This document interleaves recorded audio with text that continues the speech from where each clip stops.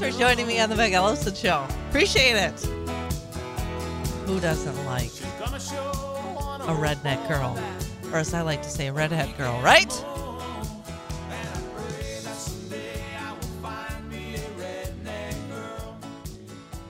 If you'd like to join the conversation this morning, here's your chance. 715-845-2155.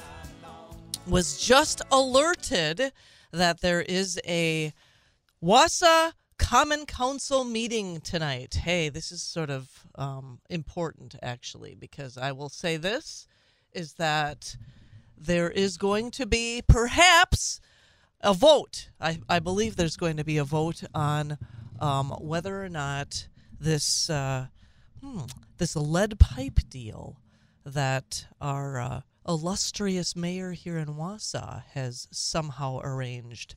I'm going to share a letter that was submitted to the Wausau tabloid from Wausau City resident Orlando Alfonso. He's stepped up to the plate. I give him a lot of credit.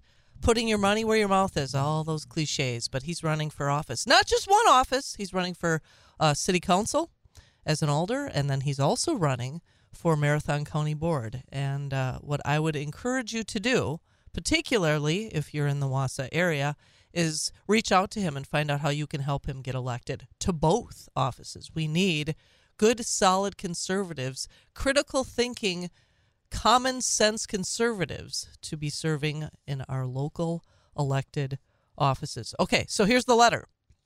And pardon me, you know how I often will interject, but, of course, that's how I roll. Dear editor, lead pipe replacement redux. Excellent. We now have multiple city officials and candidates questioning the Community Infrastructure Partners CIP contract. Half the problem is solved. Okay, you know what? Information is key to all of this. I most enjoyed Catherine Cronenwetter's recent articles regarding this subject, even though she misrepresents my previous letter, stating that I was the only one in Wausau who doesn't, quote, understand that lead should not be ingested. Okay. All right, I'm just going to read this, and I'll comment after I'm done. Clearly, I acknowledged lead as a poison, but question replacing lead pipes to the house and from the house. Is that even necessary as the proper solution? Catherine, Tom Killian and others have exhausted thousands of words with Dilbert-like terms, RFQ, RFP, and CBP3, to simply say what any simple person from Chicago knows, that the bidding sucks and it's probably corrupt. Nevertheless, well done bringing attention to the second half of the problem, and hopefully the city council will reject this contract tonight, 6:30 p.m. Common Council of the City of Wausau, meeting at City Hall tonight. Hey, pop your popcorn. Nevertheless, okay, I got that already. My concern is the first half. The forward-thinking and think-outside-the-box crowd that now populates the council and mayor office, sorry, Dilbert, would have you believe that questioning the lead pipe removal project is akin to questioning the COVID vaccine's efficacy. Oh, my gosh, are you kidding me? Oops, did I offend anybody's religion? Oh, Orlando, this is good. Sorry, but therein lies the problem. When solving a particular issue, most of Wausau's politicians are smart and analytical, at least in getting from point C through Z, but somewhat gullible and unquestioning, accepting A through C. Again, I acknowledge lead as a poison, but question the specific remedies and its cost benefits. Wausau faces many more grave threats, drugs to name one, and the average house has 2 bathrooms, 3 or 4 faucets, with most of the linear feet of lead pipes existing inside the house, not outside. Aren't they a problem? We all want cleaner air and water, but shouldn't taxpayers be able to ask, what is the cost? Who pays? There are many solutions that have yet to be explored concerning the long-term replacement of lead pipes. They should be considered. Finally, most of the letters questioning the CIP deal, and again, that's Community Infrastructure Partners, you should look them up, have come from authors that won't be fooled by a for-profit solution. Their disdain for the private sector is palpable, but at least they have identified the dog of the Dog and Pony Show. My concern is that they are easily fooled by the pony. The Marxist activists activists from the Eco-Fear lobby.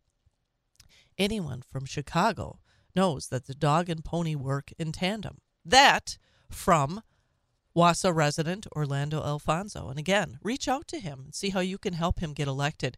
We need a guy like that on the Wausau City Council. Oh my gosh, a fiscal conservative, someone who's looking out for the taxpayer here in Wausau. 715-845-2155 if you have something you'd like to discuss this morning. First up, good morning, you're on with Meg. Hi, Meg. It's Franco. Oh, hey, Franco, how are you? Oh, I'm doing well today. I have a comment and a question, if I may. All right, hit me. The sock puppet, Joe Biden, he has this big push for the country to convert to electric cars. My question is, if there happens to be any certified auto mechanics that listen to your program, if they could call in and tell us that most auto mechanics don't even have the knowledge to repair electric cars. And I've also heard that to repair an electric car, the prices are sky high and can literally bankrupt the person. Wishing you and all happy Valentine's Day tomorrow. Right back at you, Franco. Great to hear from you. Thank you so much. 715-845-2155. You know, I do know of at least, well, actually, someone who retired from being an auto mechanic. Hey, why don't you call in? You know who you are. If you're listening, I won't say, maybe I will say your name, Steve. And then I also know another guy, Josh, that is actually an auto mechanic, and I think he listens to the show as well. One of you guys should call in. I would love to take your call and have you comment on the electric car conundrum. 715-845-2155 if you'd like to join the conversation. Good morning, you're on with Meg. Good morning, Meg. Jeff from Merrill. Hello, Jeff. Hey, want to comment about, was listening to your conversation with Matt Kittle this morning. Yes. And I hope I misunderstood something he said. But he compared President Warren G. Harding with Joe Biden, and that couldn't be more inaccurate. I have done more than cursory reading on President Warren G. Harding. And if you could make any comparison whatsoever, he would be to Woodrow Wilson what Donald Trump was to Barack Obama. Both of those presidents, Obama and Wilson, were two of the most destructive presidents to our country, to freedom. They introduced some of the most horrific policies. I mean, we got the Federal Reserve Act and the income tax under Woodrow Wilson, two of the greatest scourges that this country still lives under. And I'm serious. I mean, and even in his memoirs, Woodrow Wilson acknowledged that the Federal Reserve Act was a horrific mistake, that he should have never pushed for that, but he allowed the world bankers to push him into that. And we live in permanent usury now because of that. But, that's a whole nother story. But Warren G. Harding, when he saw the bodies coming back from World War I, in tears he said, never again will American soldiers fight in European wars. And he turned our economy around almost immediately. I mean, America's economy roared back to life and under Warren G. Harding. Yes, he was lampooned for some of the things that he had done in his life, much like Donald Trump. But he was a man that loved his country, and those two are cut from the same cloth, Warren G. Harding and Donald Trump. They're both misunderstood. And I'll tell you what, I'm on the Trump train now. I sure hope he makes it. You and me both. I mean, there's no choice. And I love the way that you characterized the economy coming roaring back. Wouldn't that be great if, I believe that I believe that the market's confidence in the president will help facilitate the economy to come roaring back when Trump is elected in November. And you're so right there, Meg. Confidence is everything in anything you do. When you feel confident, you're not afraid to take on a challenge. You're not afraid to try something different. And this is something, and I know you've covered this numerous times. Some of your guests, Chris has talked about it, how our country just seems to be in chaos right now. And everybody's afraid to make a maneuver. You know, you're afraid to take a chance right now, and because you just don't know what tomorrow is going to bring. You know, Donald Trump has plenty of flaws. So do many of us. And I know you've said this, all have sinned and fallen short of the glory of God. But God doesn't pick perfect people to do his work in this world. Because there are none. when Right? I see, right. But when I see some of the things that Donald Trump has to go through right now, and it's clearly the double standard now with what we've just learned in the last week or so on Joe Biden. I mean, you'd have to be completely ignorant and blind to not see this. And stupid, I think.